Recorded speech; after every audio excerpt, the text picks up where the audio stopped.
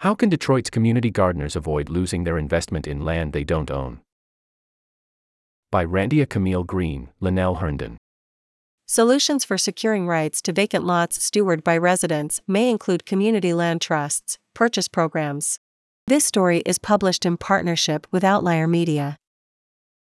Last summer, Sherry Smith was confused and upset when she received an email saying the garden she'd been tending for 3 years would be destroyed. She had started growing at the Focused Hands Community Garden on Detroit's West Side as a way to provide food and do something positive for her neighborhood. But she never owned the garden's land, the nonprofit Focus, Hope did. Smith's story is far from unique among Detroit's urban gardeners. Many residents start gardens to make the most of abandoned lots being used for dumping and illegal activity in their neighborhoods. Often, they start growing on land they don't own, leaving their gardens at risk when property owners decide to develop or sell that property. In Smith's case, she came across the land in 2018 when she began working for Focus, Hope as a neighborhood fellow, a position that allowed her to work on community planning and outreach for the Hope Village Farmers Market. She said the property was an overgrown garbage dumping ground when she found it. A garden had been built on the property about a decade earlier, but had been neglected. Neighbors told her the property was owned by Focus, Hope, so Smith asked Focus, Hope CEO Portia Roberson if she could garden there. According to Smith, Roberson agreed verbally, but was clear the organization couldn't pay her for the work on the garden. Roberson said there was never any agreement between the organization and Smith. Between 2018 and 2021, Smith said she invested time and money into the garden, which had already been named Focused Hands. She wanted to purchase the land, but said repeated attempts to contact Roberson went ignored. Then in August 2021, Smith received an email from Focus, Hope's facilities manager, informing her that the garden would be demolished by the end of the month. She published an open letter on social media, prompting the community to call and email Focus, Hope on her behalf.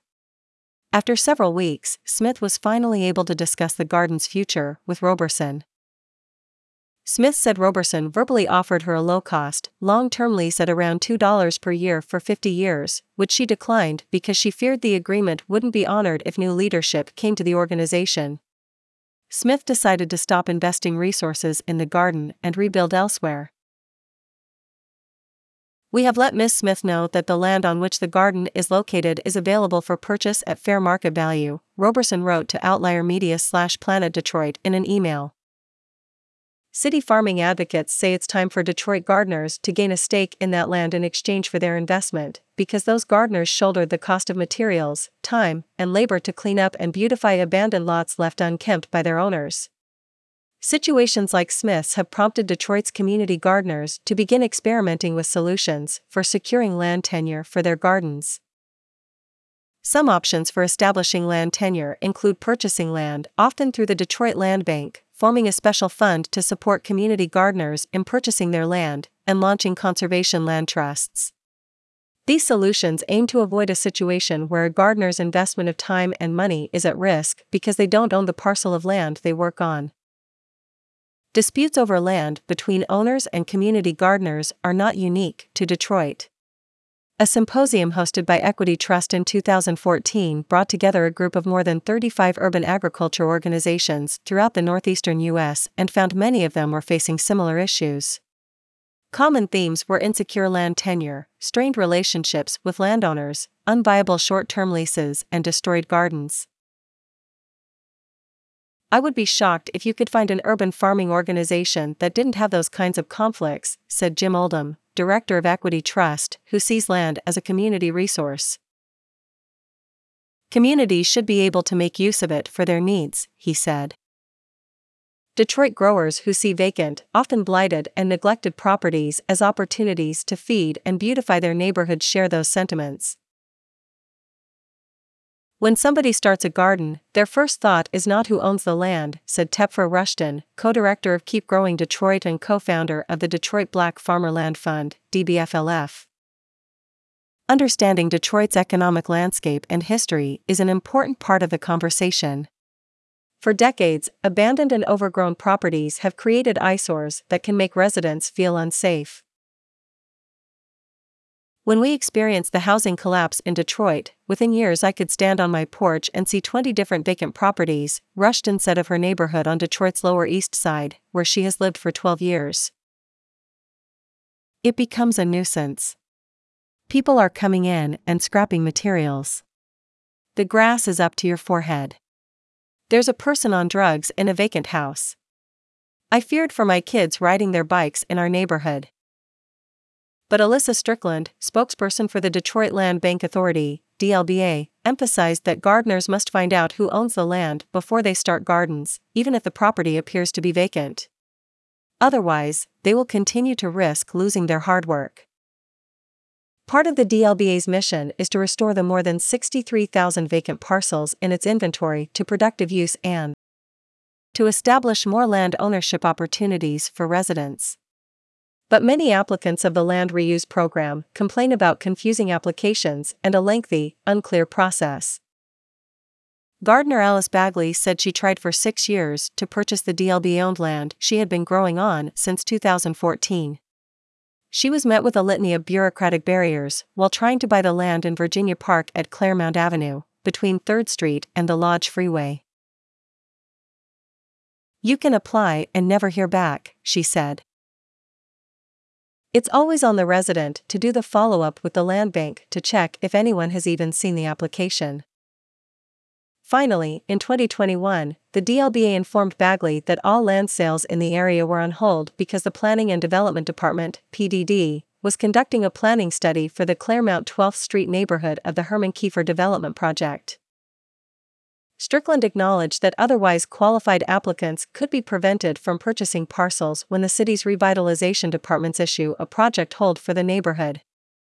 But PDD's Deputy Director Katie Trudeau said land holds for development studies are a thing of the past and that PDD has almost entirely lifted all of those land holds. But DLBA project manager Sarah Elbohe explained that the city's other development agencies could also issue project holds.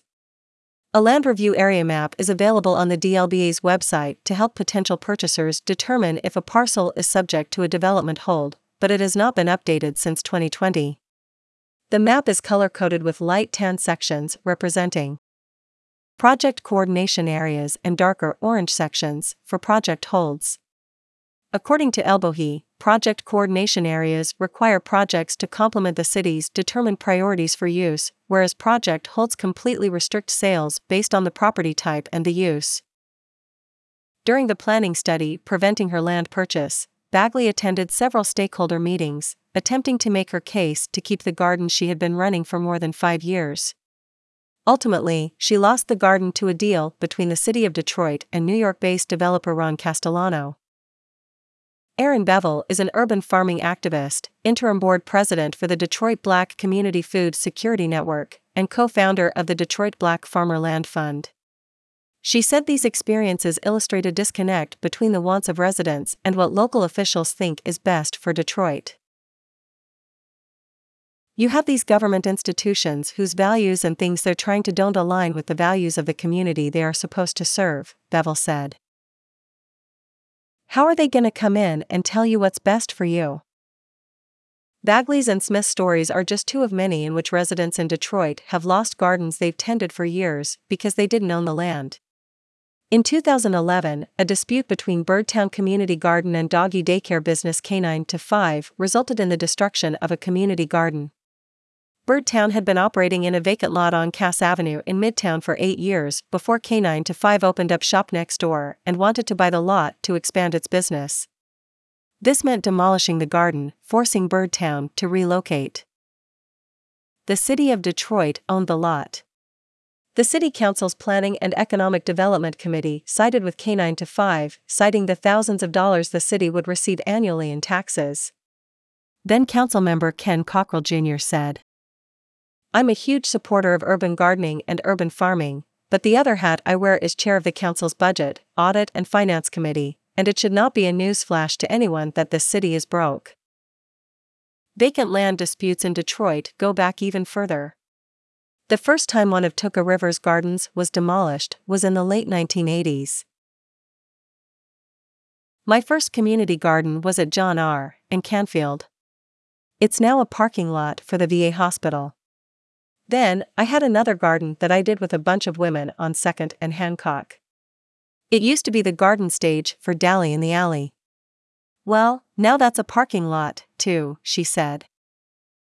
After that, Rivers built Spirit Farms in North Corktown on 5 parcels of land behind Trinity Episcopal Church, which is now known as Spirit of Hope. She said she had been guerrilla gardening there since 2002, poking holes in the ground with a stick and dropping seeds in.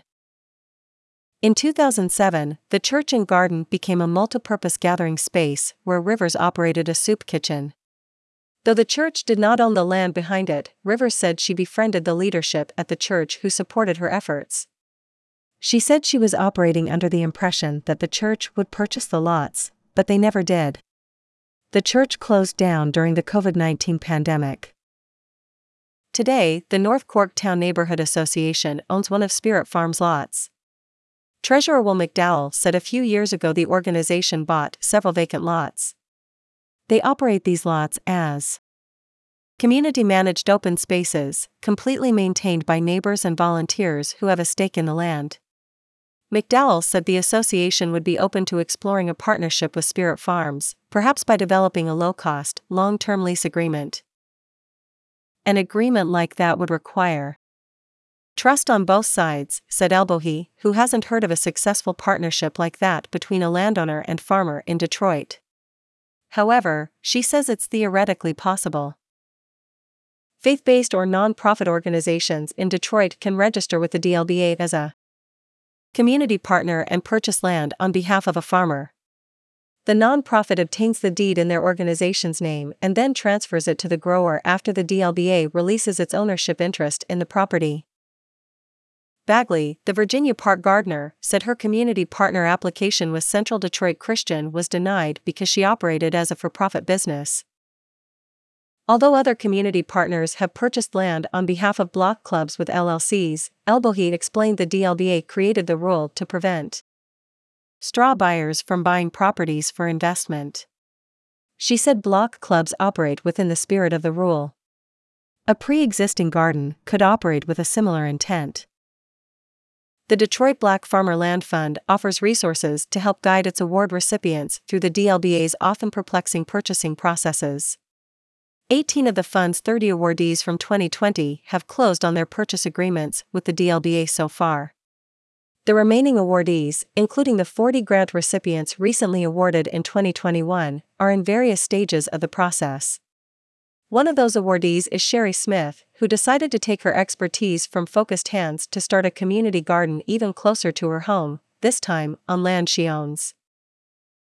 While the DBFLF sets a precedent of putting land ownership into the hands of local black farmers, a conservation land trust can ensure long-term land preservation.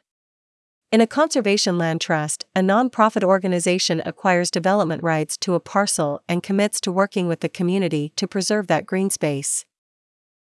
In 2006, Miriam Avens established a conservation land trust called Baltimore Green Space in Maryland after her community garden faced a threat from a developer who wanted to turn it into a parking lot. Avens and her network of gardeners worked with the city's planning department to establish the trust.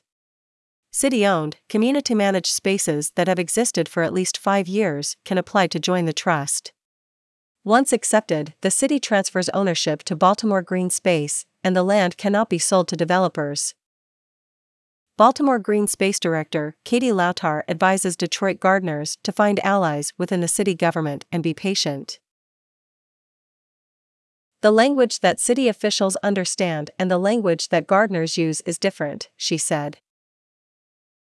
Land is eternal, so all things attached to preserving land take time. You have to move at a steady pace and really develop how you want to put this together for your city. In Detroit, Jerry Hebron, executive director of Oakland Avenue Farm and co-founder of the DBFLF, worked with the Detroit Justice Center in 2021 to develop the Detroit Cultivators Community Land Trust. It's the first of its kind in the city. The nonprofit has begun purchasing as much land as possible in the North End neighborhood and depositing it into the trust. An interim board has already decided to dedicate 3.5 acres to food production for 30 years. Hebron said she sees the combination of the land trust and the network of DBFLF farmers as a vital resource for building a sustainable agriculture infrastructure in Detroit. For the next 10 years of farming particularly, there is still a lot of growth, and there are opportunities where we can really be impactful in terms of food sovereignty moving forward.